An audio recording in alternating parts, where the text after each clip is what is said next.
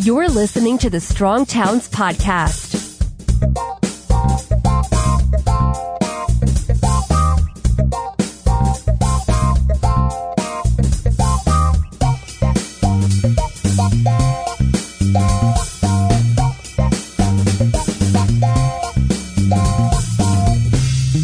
Hey everybody, this is Chuck Marone. Welcome back to the Strong Towns Podcast.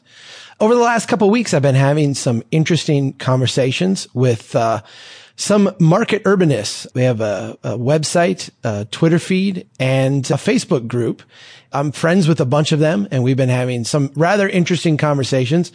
They nominated, maybe for lack of a better term, a guy named Scott Beyer to come on the podcast today and chat with me about some of these things, which I'm very excited about. For the benefit of everybody else out here, you're the owner of the Market Urbanism Report, which is a media company that advances the market urbanism ideas. You are a journalist currently traveling the country over a 3-year period of time, working for Forbes and Governing and Housing.com, reporting on housing and market urbanism type of issues. Scott, welcome to the podcast. If I didn't get something right there, let me know. No, it sounds about right. And thank you for having me on. It's wonderful. Tell me a little bit about being a urban affairs journalist and traveling the country. This sounds kind of fun and exotic.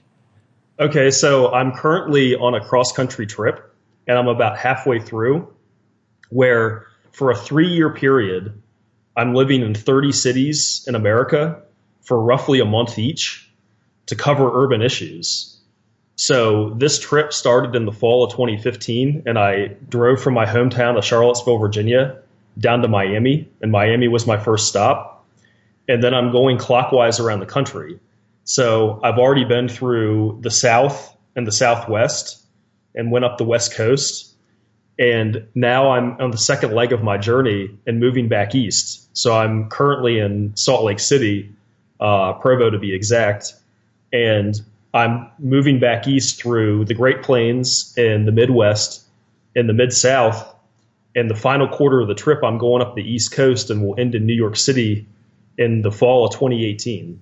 There are a whole bunch of people listening right now that just changed their entire career objectives. Yeah, it's been fun. No kidding. Did you come up with this idea and pitch it to somebody, or did somebody come to you with this? I came up with the idea and pitched it to Forbes, and they were like, "Yeah, we'd love to have street level coverage of different cities." Tell me one fascinating thing that you've learned that you didn't know, that you had no clue about. I think that one thing would, in the big macro level picture of the trip so far, would be the vast migration that's going on from the north part of the country to the southern part of the country, which is backed by the demographic trends of many more millions moving to the southern area of the country, particularly big metros like Atlanta, Houston, Dallas, Phoenix, places like that, away from the northern part of the country and the Midwest. It gives you two different images of America. It's like one part of America is kind of declining and struggling to hold on, and then the other part of America is booming and getting mass population flows. And so it presents a very different image of two different kinds of Americas. A couple of just quick hit questions. I know you're only halfway through and you've got a lot of America to cover yet, but so far, what has been your favorite city? New York City is always going to be my favorite city. You haven't been in New York yet as part of this trip though, right? Well, I've been to all of America's cities. So I spent a lot of my time before this just kind of traveling around.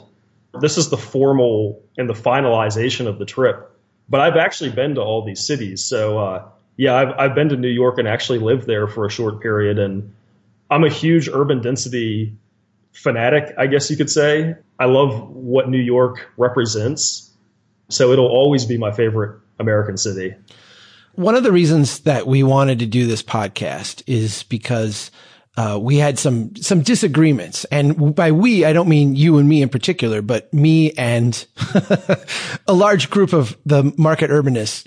You and I had chatted a little bit and thought that it would be a very good way to start this conversation by just talking a little bit about each other. And I will gladly start, because when I first heard of market urbanism, it was a little bit like hearing about Reese's peanut butter cups. I mean, peanut butter and chocolate are two things that I love. You put them together, that is beautiful.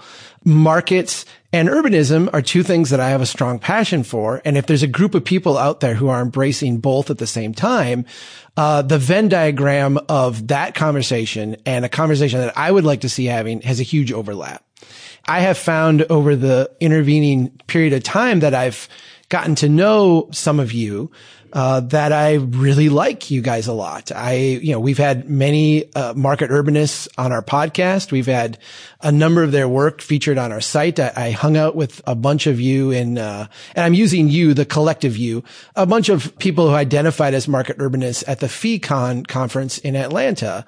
And, we could hardly leave the bar and go back to the hotel room at night because we were all having such a good time conversing. So I feel like our two conversations have a lot of overlap. And I think maybe as a starting point, I just like to express a level of admiration for the work you guys have done. Well, thank you. I'll do the same with Strong Towns. I mean, I think the interesting thing about the Strong Towns, I don't want to call it a blog either. Do you consider yourself like an institute at this point? We kind of started as a blog, and it's really grown into a full media site now. So yeah, we don't refer to it as a blog anymore either.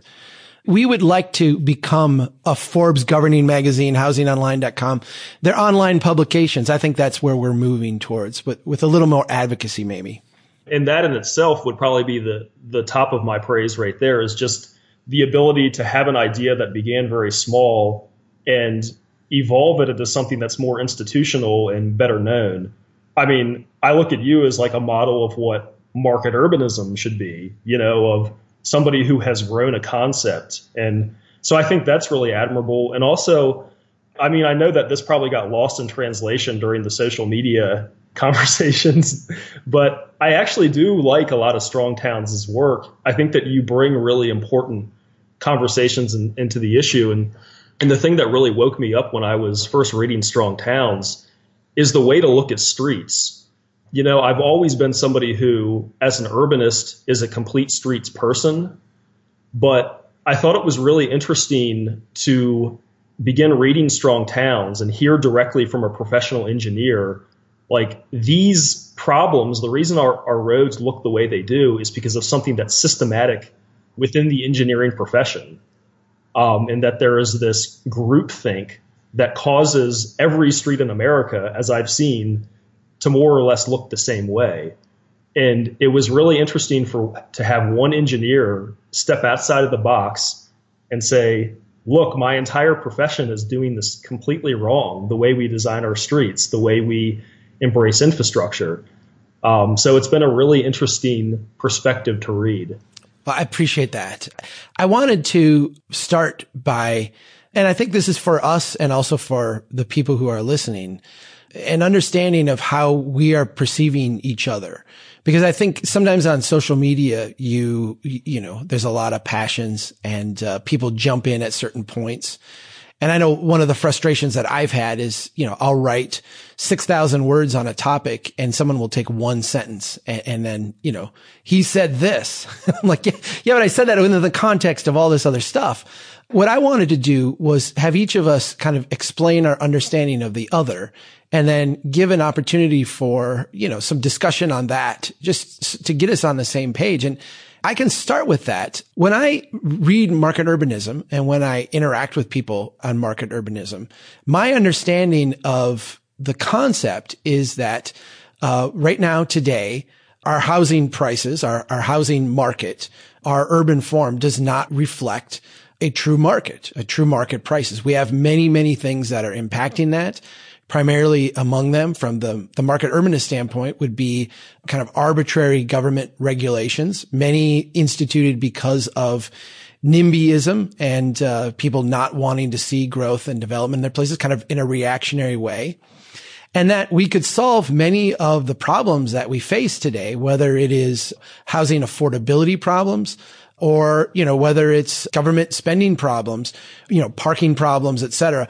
We could solve a lot of these problems if we just allowed market systems to work and allowed market systems to run their course. Our resistance of that and our inability to, allow that market feedback to take place has created a lot of distortions that are harming people. And so the market urbanism approach is to say, let's remove those barriers. Let's allow prices to work. Let's allow things to be built and constructed in response to market demands. And that will solve a lot of these problems. That's my take.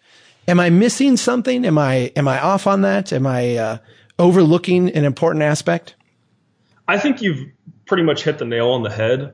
In the broad sense, yes, market urbanists think that land use should be deregulated and that would give a more pure look at how our transportation grid would function under an open market. And I think more pertinently, how our housing market would function under an open market. And, it would make housing cheaper and more abundant. Where different nuances come about is, are there certain types of regulations that are more important than others when it comes to making housing affordable? And I think there's also an academic question within people who think of themselves as libertarian and cities and urbanists is how exactly would cities develop under an open market? Would they become denser? Would they become more sprawling? Would they take on some of the forms that you write about on Strong Towns where they have a lot of missing middle housing and more mid-rise and incremental density? I think those are really fascinating conversations because they try to take a look at what is the consumer demand in America actually, and how would cities develop if these regulations were taken away. That's a side conversation within the market urbanism movement, but I think the broader macro point is one that you pretty much summarized, which is that, just get rid of these regulations and see what happens in cities. Your turn. I'm going to be as generous as I can. We have a pretty expansive dialogue going on, so sometimes I have trouble explaining it. But I just, give you an opportunity to talk about your viewpoint of what Strong Towns is. Okay, well, the thing about Strong Towns that appeals to me personally the most is just the idea that cities in America, and particularly the smaller cities that are in less advantageous regions, need to find a way to achieve fiscal solvency. They need to be really wise about their decisions and not just throw away money the way that they have before, often after receiving federal money. And so they need to be more fiscally sound and more wise in the way that they spend on infrastructure and basic public services. Now, the wrinkle within the Strong Towns message that first caused me to want to reach out to you is the idea of incrementalism. I won't try to explain to you what incrementalism is too much because I'm not sure exactly how you've defined it yet. But as I understand from having read your articles about incrementalism, it seems to be that you think that governments themselves, and this is probably the part of it that I would be with you on, but you can correct me at any point. You think that governments themselves should have a more incremental attitude in how they use their money and how they spend on public projects. So rather than making large, dumb plans, they should make small incremental plans and then test them to see if they actually work.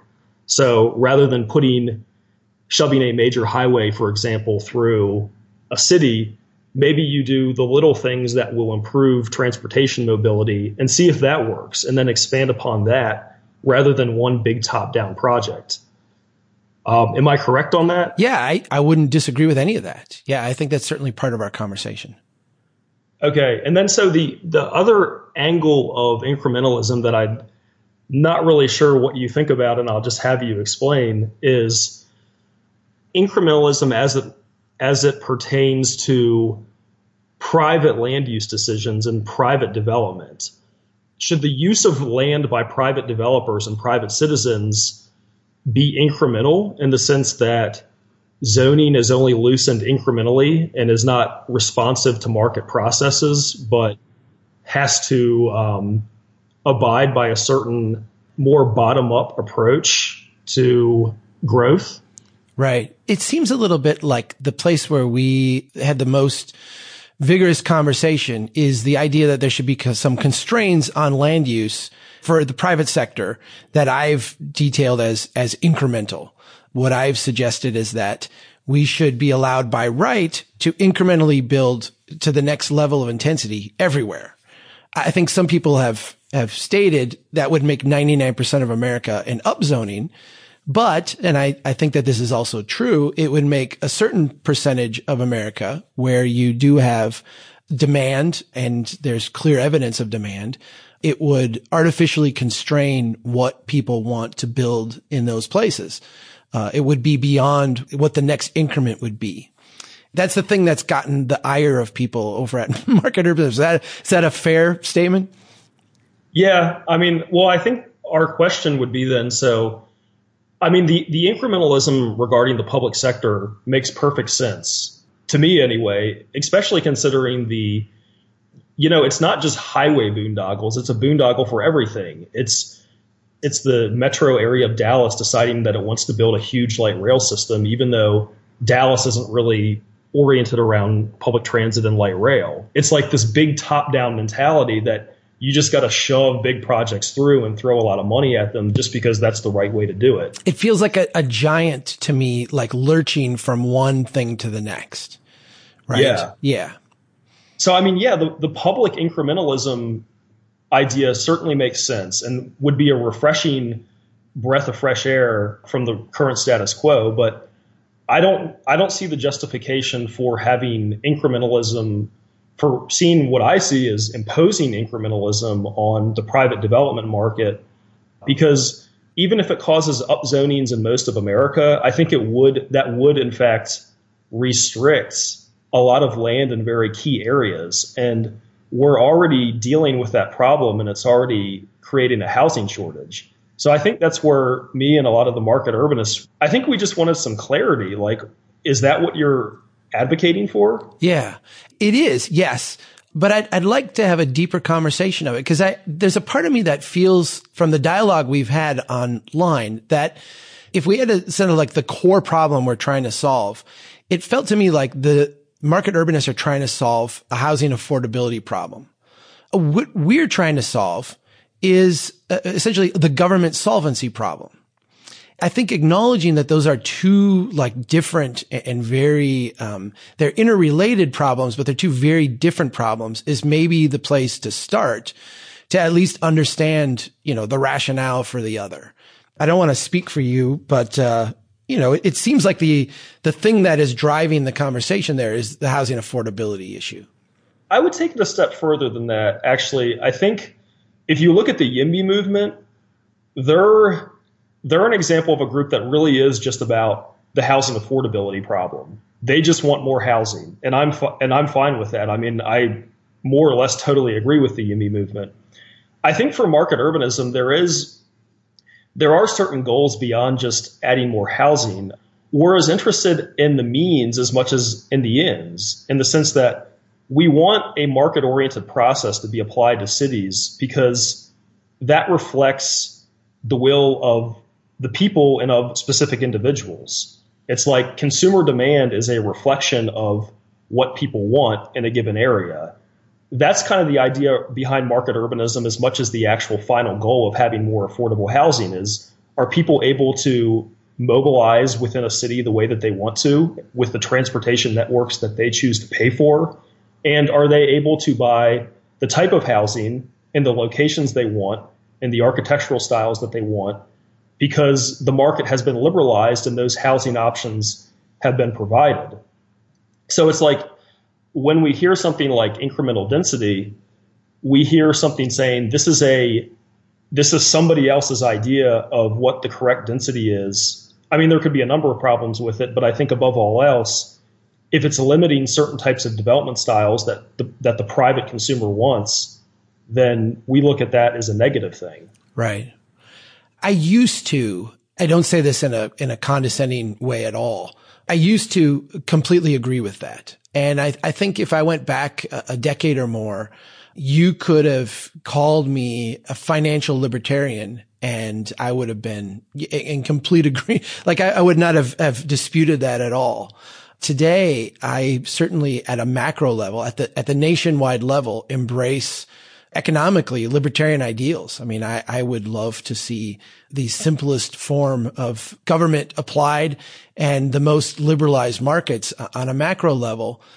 When we get to the local level, I struggle.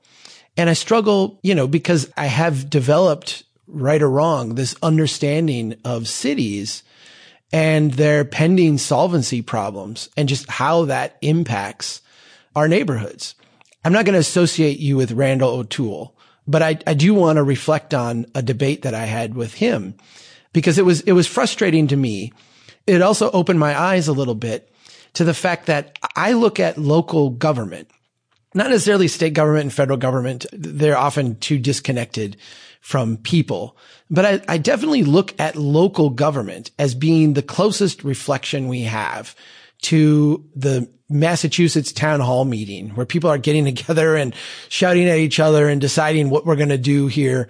For all its imperfections, I look at local government as like a collection of us.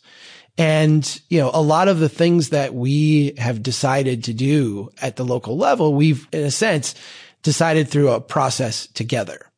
When I step back and look at local government today, what I see is a system that has been, in a sense, dominated and in many ways perverted by state and federal policies and state and federal incentives. But I see that going in the other direction now. I mean, I see the federal government essentially going broke and walking away from a lot of these things. I see the state governments doing the same things, mandating that cities provide certain services, but not giving them the money to do it, mandating that cities operate in a certain way, but, basically being against the local interest. And so I become more of a localist, more of the idea that, okay, we've lived in this thing where we've been able to have huge federal government investments. We've been able to have huge transportation projects. We've been able to have the federal government come in and subsidize our housing, subsidize Wall Street so that we can finance certain projects. If that stuff is going away, which it feels like it is, and we're untethered from that, we're on our own.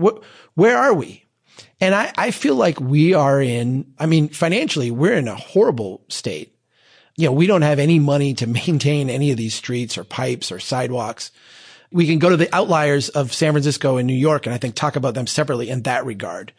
But when we look at our cities, we are essentially in a place that we've never been before. We've never taken, and you can take the city of Detroit as like the early example of this, taken a city that was very dense, very compact, very mature, and essentially denuded it and spread it out over a wide area with all kinds of costs for, the city, the system, and all the people within it. We've never been here before. And how do we figure that out? In the early days, I kind of, because I come from the planning profession and the engineering profession, my early responses were very technical. Do we need to look at complete streets? Do we need to think about form-based codes?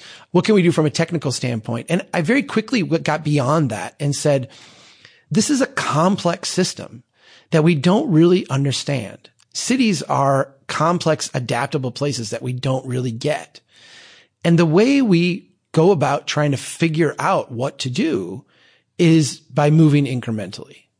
And so I have kind of become, and I think it's a fair criticism to say you become stuck on this notion of incrementalism and it doesn't always work. I'm sure that is very true.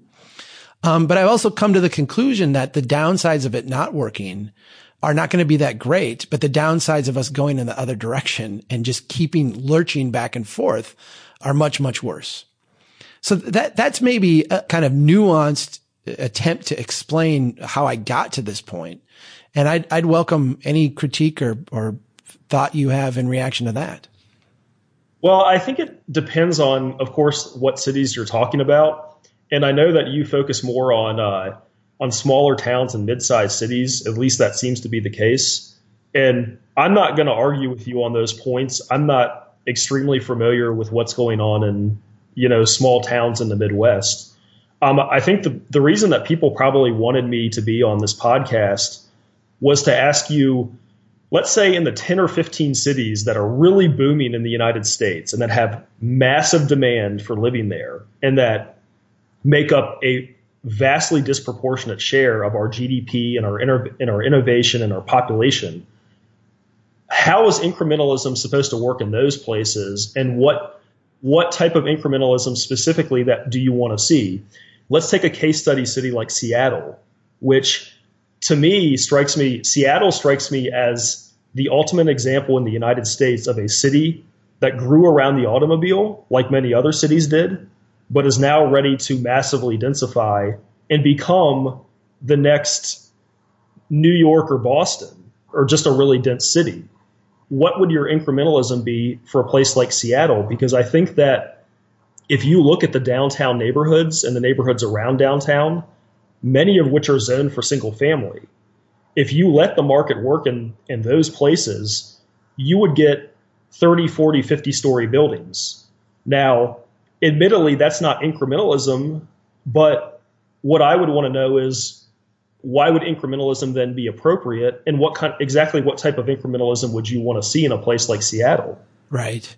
I think Seattle is a very interesting case because, as you know, the further west you go, the more auto-centric the core development pattern is. The solvency issues that I get uptight about just increase in magnitude many fold the further west you go. It's pretty easy to go to Boston, let's say, and look out at the neighborhoods surrounding like the core of Boston and say, okay, if Boston goes completely bankrupt and like this doesn't work, these places are going to be okay. It's going to work itself out. It's built on a grid. It will over time evolve and change. It's been here a long time. It's going to work. When you go to Seattle and you look at not only the city and the immediately surrounding neighborhoods, but you look at this like vast expanse that is Seattle, and you see the amount of infrastructure in the ground per the amount of tax base. You see the intense amount of effort it takes to keep that all running. It drives me nuts. It sets me out like, how does this work? This doesn't work. The only reason it works is because we've done it over this long time horizon.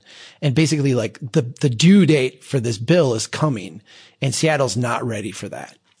So when I look at Seattle, it baffles me to no end how you can have all of these single family home neighborhoods within like close in walking distance of high rise towers where clearly like there's demand for this. Yet I look at those single family home neighborhoods and the only thing making them near financially viable is that the underlying land is priced so high. The buildings on them are not priced high. The buildings on them are not worth all that much. They're single family homes. They might have, nice appointments on the inside, and they might have a whirlpool tub or a theater or whatever. I don't know what has been done, that nice wood floors, but you're not getting, $10 million valuations out of a home because of the house. You're getting it because of the land, the underlying land.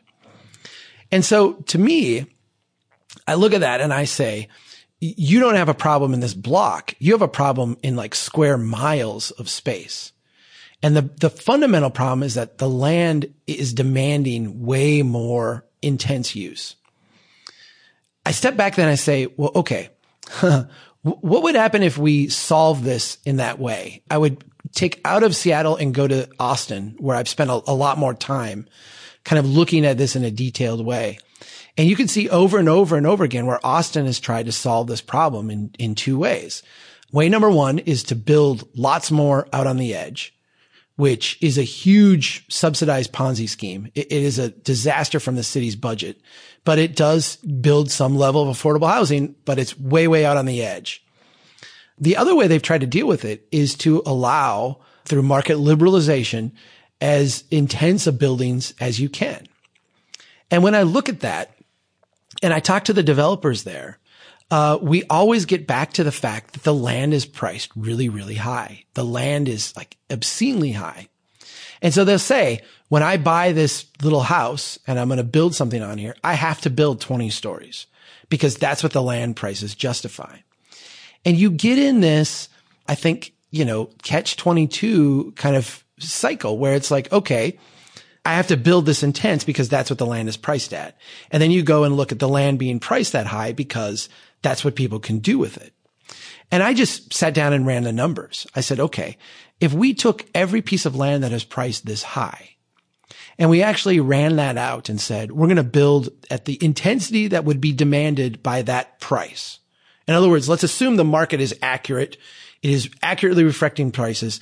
Let's go out and let's build intensely at that price. What you would find is that a city like Austin would need like 20 million people. It would be so intense, a number that will never, ever happen in Austin.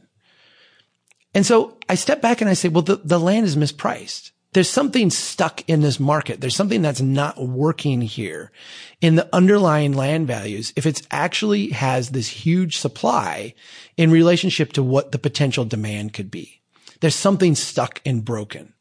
I can't tell you what it is. I can't figure it out. I've kind of, theoretically gone through and said, I don't think it's solely this. I don't think it's solely that. I find this aspect that people throw out as being the answer to be lacking and not a complete explanation.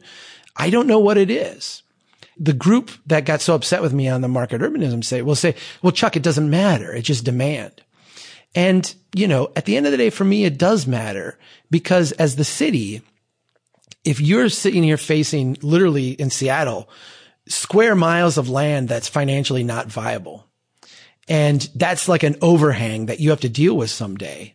To me, what needs to happen in all those neighborhoods is that they need to become more intense. They need to actually grow and see investment and become more viable. And that can't happen when the land prices are stuck and distorted. And it can't happen when the regulations make it stuck and distorted. So my solution has been, or my approach has been, let's try to figure this out by clearing away those regulations, allowing people to build by right to the next increment. Let's get that going. And my sense is that what that would do is it would have a little bit of development everywhere and drop the underlying land values down significantly. That in essence is, the way I would deal with Seattle. My response to that will be broken up into different things. So I don't necessarily agree that the land values in hot places like Seattle and Austin are inflated in any way or are somehow unsustainable based on what the population growth will be.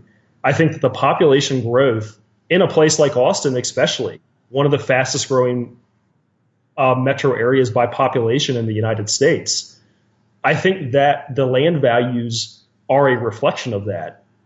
I don't think they're a distortion. I don't think it's inflation. I think this is a city that is ready to grow up and grow vertically and become the next New York or LA. To me, when I think of a supply demand curve and I look at like the supply of land in the core of Austin or in the core of Seattle, and I look at the demand for building, even if you poured it on, could not possibly, if you were building towers, suck up all that demand. Am I off on that? I think a nuanced look that a market urbanist would take to a situation like this is, no, I mean, you won't address all the demand just by building up. You probably will need some missing middle. You might even need some sprawl. And those land plots specifically that you're talking about, like let's talk about the land around University of Texas. There's a huge, University of Texas is a huge school. It employs a lot of people. It has, I think it's one of the biggest is it not one of the biggest public universities in the country?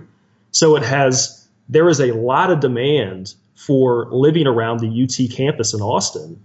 And so for those land plots specifically, it's really not hard to see why the land would be so valuable and why development would be so vertical if it were allowed to actually grow.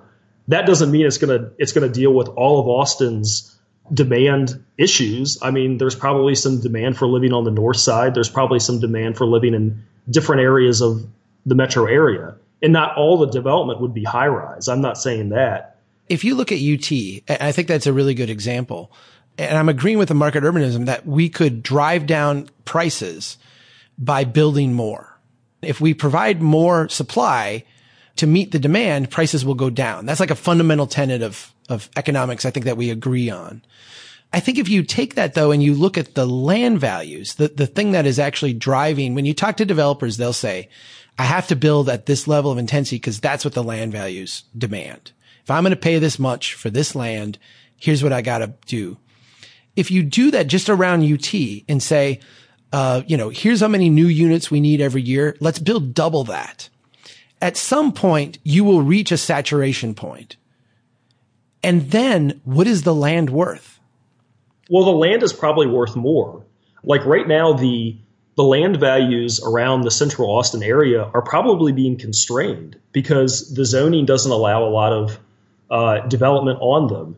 So I'm in agreement with you that if you deregulate those areas, the land values will go up.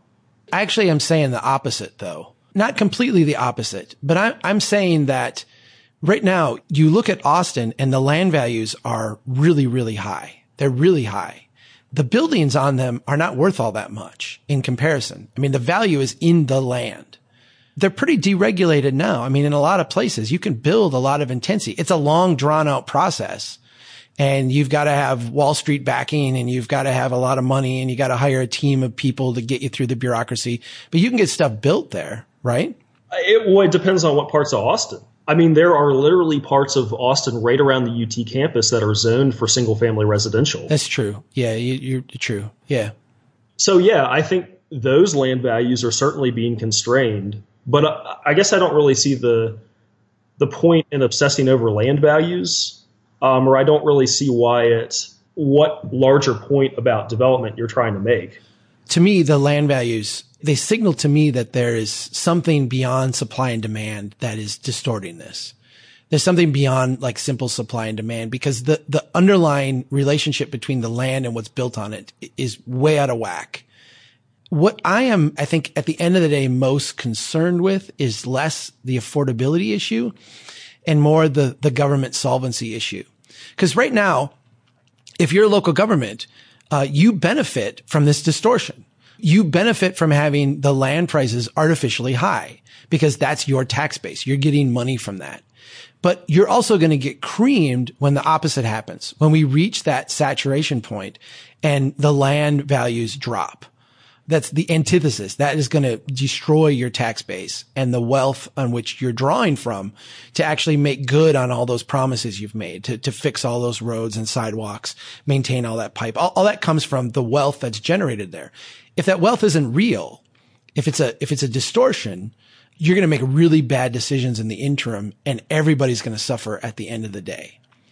And so my obsession on the land values is because I feel like the land value, if you went to Austin and the land values were a tenth of what they were, and the market was more liberalized in terms of what you could build, I think you would see a lot of people going in and converting single family homes to duplexes and building smaller apartments and 4 units and 6 units and 8 units. I think what you have is you have this huge upward distortion in land values. And so what you see is people, in a sense, building the only thing they can justify with those land values, and then turning around and saying, I have to do it because of this. And here, look at the demand. It's this reinforcing mental echo chamber in my mind. I think a lot of where we are not seeing eye to eye, and it's not necessarily that I'm looking at all this through the prism of land values, but I'm looking at it. I am looking at it through the prism of fiscal solvency in cities, though. So if you were to deregulate a place like Austin and to have rapid high-rise development around the Austin campus and around the downtown area, it sounds like you are saying that ultimately that's going to be fiscally unsustainable because eventually the land values will drop. Yeah. But I don't understand how would allowing high-rise development in an area and allowing a massive agglomeration economy in a place like Central Austin, why would land values and why would economic productivity drop? I usually associate it quite the opposite. It's like the second that you allow a lot of people and a lot of development to go into a set area, that's when wages go up. That's when land values go up. That's when tax revenue goes up. That's when job growth goes up. That's when income goes up. Innovation. It's like that is the recipe. Allowing all that density in an area is precisely the recipe that enables governments to grow totally flush and enables economic prosperity. Right. I agree with you. But when we look at Austin or we look at Seattle, which I think are two prime examples of this, I think that that is true in a relatively small area. And when you look at Austin, the overhang of Austin right now, the like death knell fatal problem that they have is that they have a small, measured in square blocks area that is really financially productive and successful. And then it is surrounded by this massive, massive dead weight of land that is essentially being propped up and subsidized in the short term and is going to sink the whole ship in the long term. So the challenge that Austin has is not to take the fire that is burning and, pour a bunch of gasoline on that and make that into an inferno right here. The challenge that a city like Austin has is to say, how do we get that out into these other places that are ultimately going to be the drag on what is working? I think what we agree on is that a downtown area, quote unquote, that's vertical is massively economically productive. And actually, you showed this in Lafayette, so it does apply to small cities as well, but it really applies to big cities, which is the downtown area is massively economically productive, and it subsidizes basically the rest of the region. That is an absolute fact of American development patterns that we have recognized every single place we put numbers down. I mean, we can prove that mathematically. Yes. Okay. But so what you're saying is that if you allow incremental density in the areas around that, the wealth that is produced by density will spread more to the less productive areas because it's not all being concentrated in one place. Is that what you're saying? In a way, yes. I think there's a double side of it. I think one, you're flaming out the one while ignoring and allowing the other to kind of decompose. And I think that from a city strategy and a city being a collection of us that live in a place, a better strategy to try to, not have a huge distortion in one and not have the other one go dark is to actually build incrementally in a way that would thicken up that rug is the way that I've kind of put it. Let me present another case study for you because I actually published an article on the Market Urbanism report today about it. And that is, this is the ultimate market urbanist case study, in my opinion, in the United States at least, which is the Miami neighborhood of Brickell. That is an overnight skyscraper neighborhood that was essentially some combination of a low-rise business district and single-family residential neighborhood as recently as the mid-90s. Within like a 20-year period, it became a mini Manhattan because there was a lot of immigration coming into Miami. There's a lot of very wealthy immigrants who are escaping various countries in Latin America, and they embrace urban living, and they moved into Miami. And Miami allowed at least one place where they were going to allow all these newfound immigrants to go, and it was called Brickell. So they took away the parking regulations. They deregulated parking. They deregulated building heights, and basically just let developers build to the sky. The analysis that I provide in the article is that Brickell is overwhelmingly subsidizing the greater part of Miami. When you look at overall tax revenue, when you look at job growth, the types of jobs that are being created, Brickell has become basically like a Latin American banking capital. I would begin by saying this is not only a good thing, this is an extremely good thing for Miami, and it demonstrates why other cities that have pent-up demand should be building neighborhoods like Brickell. Do you think there's anything wrong with this neighborhood model? The way you describe it, no, not at all. I've not been there, so I can't, speak firsthand. But I think it's important to point out that an incremental development pattern would not preclude towers and big buildings. And there's large parts of Austin and Miami and Seattle that should have towers and should have huge buildings. That is a natural outcome, and it is a natural kind of ending point for urban development. Okay, then can I ask you a follow-up? Because go for it. I don't think you've made yourself clear on that. Like, I think that's the question that I wanted to ask you all along was, I've read your articles about incrementalism, and I saw you, and not to take one line out of the article, but I did see one line about you thinking that times 1.5 density is the appropriate metric in many places. But I mean, I think overall, when I'm reading your articles about incrementalism, I'm not getting a clear message from you about what you think of these major cities, like how you think incrementalism should work in these major cities. And I think that's where a lot of the uncertainty and unclarity between you and the market urbanists are taking place.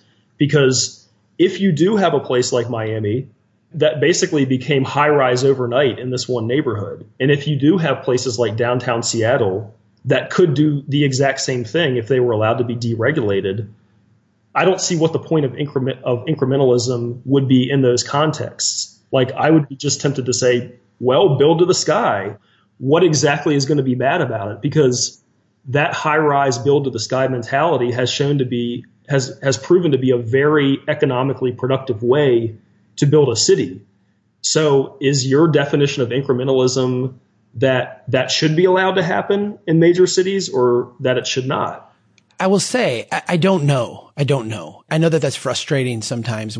People get frustrated with me because I will say often that I don't know. Part of my embrace of the incremental concept is that I don't know. I really don't. And I think the case study that you're pointing out is great.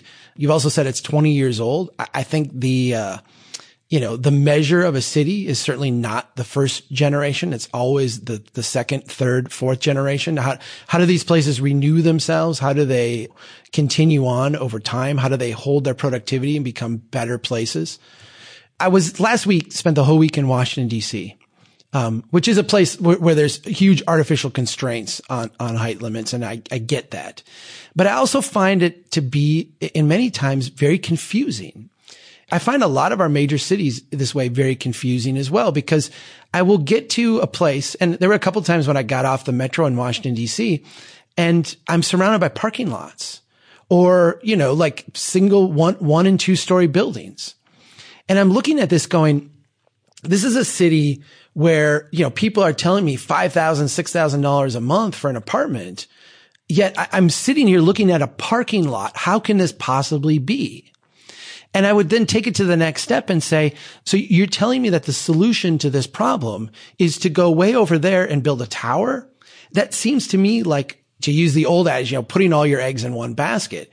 I'm reflexively reluctant to go for simple solutions like that. And I see places like Austin is a very good example of where they've tried to beat their affordability problem down by just, building tall. I think that has taken, in a sense, the entire rest of the community off the hook in dealing with this problem. I think it's going to have long range implications that we really don't understand today. Okay, well, let's talk about Washington, D.C., because that would be another example. So if Washington, D.C. went Miami on itself, I think the exact same thing would happen. And I'm not saying, wipe out the historic neighborhoods. I'm not saying that. But there are parts of the city where it would be totally appropriate to have high-rise development, and it would start to resemble the type of high-rise growth that you're seeing in Miami. And so you're defining that as putting all your eggs in one basket because it means that most of the financial wealth is going into one spot. I'm less concerned about that than I am about the long-term viability of those buildings. I've heard once, and I thought this was very compelling, and I've certainly experienced this in older high-rise buildings that I've been in. Some are built magnificently, and you can be in them 60 years later and you're just, in awe, like this is incredible. Some, neighborhoods of sprawl, if we want to use that term, you can go in when they're 60 years old and they look great. But the predominant way that things develop is that they have a certain, they're built, they have a certain period of time where they're new and shiny, and then they start to show their age. if it's in a horizontal subdivision, where you've got the garages and attached to the houses and stuff, what you can see is a very clear life cycle where things look shiny and new, and then they start to go bad. And then, people start to move out to the next shiny and new place. And over time, there's a downward trend in the quality of the building and the quality of the neighborhood, and really in the productivity of the place. Without a way to renew that, in a sense, without a mechanism to go in and buy those and make them something new, they just stagnate. When you build a tower, especially if it's in isolation, like not in a Manhattan where you're like literally surrounded by them, and Manhattan, the towers were built in many ways, they were the next logical increment for what was around it. If you go to a place like Austin or Seattle and put a tower in next to a residential neighborhood, to me, you've just built the same thing that people are building horizontally. You built it vertically. You built a one life cycle thing. And the question I have is, how does that thing renew itself? What happens when it starts to show its wear 30 years from now? And there isn't like a next increment of intensity that makes any sense.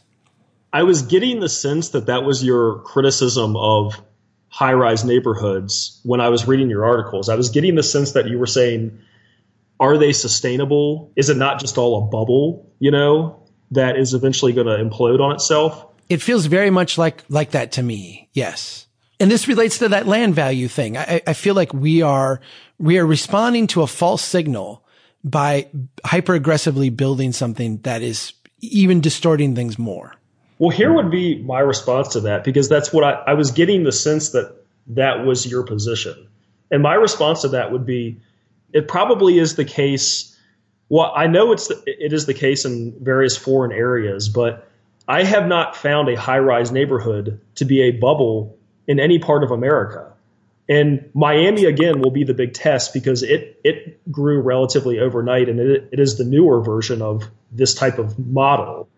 But if you look at the old models of high-rise neighborhoods, I don't know any of them that have really seen decline. I don't know any that have become a bubble. They seem to only become more and more financially productive with time. I think that the only example of a city that has really high-rise density that is still struggling and declining might be a place like Chicago.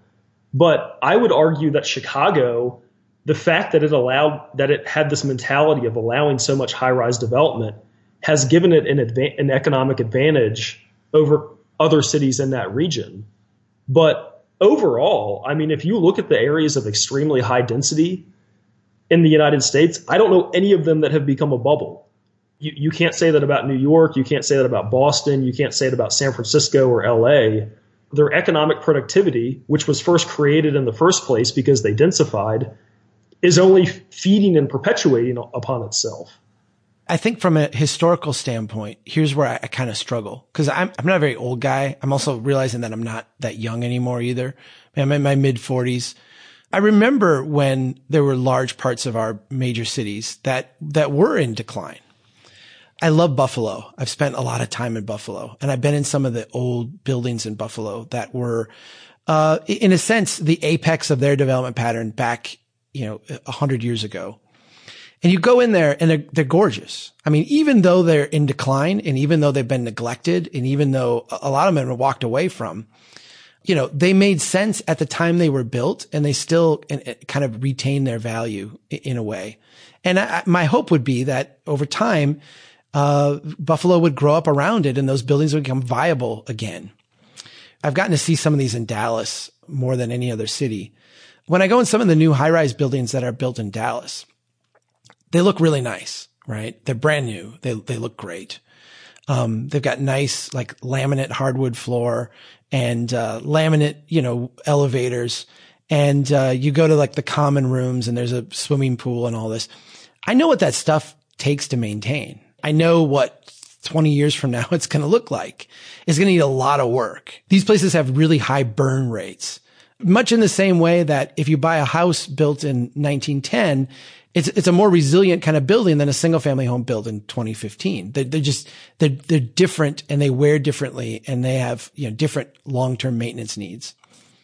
My concern about I was just going to use the word mindless. It's not mindless, but just the kind of, rush to embrace, let's build a bunch of towers, is that we're going down a course that it has a binary outcome. It either works perfectly, it works really well, or it's like it's a catastrophe at some point in the future. I reflexively recoil from that type of an approach. I reflexively say, as a city, as a collection of us working in a place, I am more inclined to want to hedge my bets in as many ways possible than I am to want to embrace, that. Now, take me to Manhattan. You're not going to find me arguing that we shouldn't be building 20 stories, right? Take me to the core of Seattle, and I'm not going to argue with you. But let's go 4 blocks out of the core to all these single family home neighborhoods. Those places need to grow. They need to change and they need to evolve. I just wouldn't do it with towers. I think you've got to do it in a more incremental way. I would look at the act of building vertically as, you talk about this binary outcome of cities are either they're either going to do really well or they're going to decline. I agree. But I mean, to me, the way to be on the right side of that binary outcome is to build vertically, because building vertically has been shown to be an extremely efficient use of land patterns.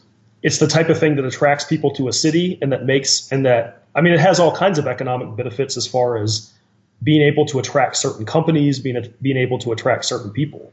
So it's like, to me, allowing the market to allow vertical construction is precisely the way that a city is going to be able to maintain its economy and get good use out of its land and have high tax revenues, as opposed to the sprawling light density cities that are really going to struggle in the future because they're not building places that people want to be at, and they're not building a long-term vision. By the way, I agree with everything you just said. I just don't think there's a shortcut to doing it. I think that, by having the very light constraint, and I know you don't think it's a light constraint, but the very light constraint of saying, and just so you know, I'm not enamored with 1.5. I mean, I threw that out as like a way to think about it. I think that is something that would need to be tried in different places and tweaked and worked with. But the idea is that you take what's there and you renew it to the next level of intensity. It's everything that you said. Cities that grow dense are more vibrant. They're more successful. Yes. I agree with you. I just think that doesn't mean like density is the answer. Just do it at scale. I think there's more nuance to it than that. I think there's more to the graph than just 2 axes. Okay, well, I mean, this is the final point I'll make, I guess, about this, is that I don't look at the height limits and the impositions of incremental density that are already going on in cities. I don't view that as a light constraint. Like with a lot of the social media infighting that was going on leading up to this, people were like, oh, well, Scott is out looking for a fight and he's arguing with somebody who he fundamentally agrees with on everything else, but he's just finding one reason to disagree with him over the height limit thing. But I mean, I think the perspective that I'm coming from is that height limits are not a light constraint. Like, to me, height limits are the worst type of regulation. Right. I respect that. Yeah. So there's 2 different types of cities. There are already dense cities like New York and San Francisco that could become a lot denser, and height limits are the things that are stopping them from doing that.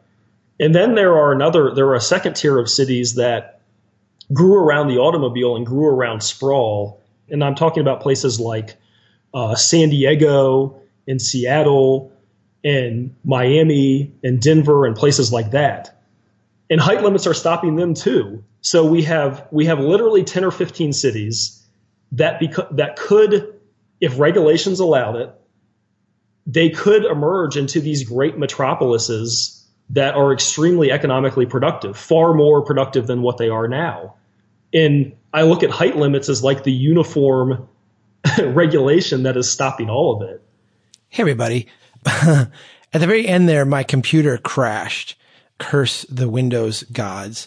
They've been bugging me for like a couple of weeks to update my computer with quote unquote critical updates. And I'm always like, screw it. I have my computer open because I'm working. I don't have my computer open when I don't need it. I'm not doing no stupid update. So apparently it decided like now was the time to do that and booted everybody out. And now my computer's locked up. So Scott did not get to finish his point. I'm going to ask him if he would like to come back and do that or if he'd like to submit something written. I really just am very grateful and thankful. Social media sometimes can get a little contentious and a little mean. And I know that was never Scott's intent, certainly wasn't mine. And I hope you've all benefited from the conversation. I'll say, just in closing, Scott might be right. I'm certainly not pretending that he's not and doesn't have a lot of really smart things to say about this. And I am thankful for him taking the time and being generous with his thoughts and certainly generous with allowing me to express mine. So check out Market Urbanism Report.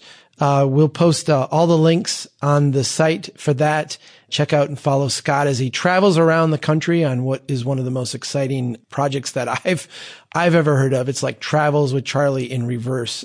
I love it. Thanks everybody for listening. Take care and keep doing what you can to build strong towns. We need your help. If you think the Strong Towns message is important, don't keep it to yourself. Pass it on. You can get more information and sign up to be a member of Strong Towns at strongtowns.org. Drastic times require what? Drastic measures, yes! Who said that? They know that America's one big pothole right now. Bill. That's the story. Chuck Marone, this has been fascinating. Oh, Magnet City!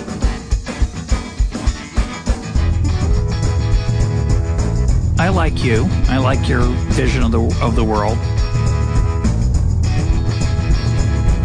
The United Nations Earth Summit, Agenda 21. Yeah.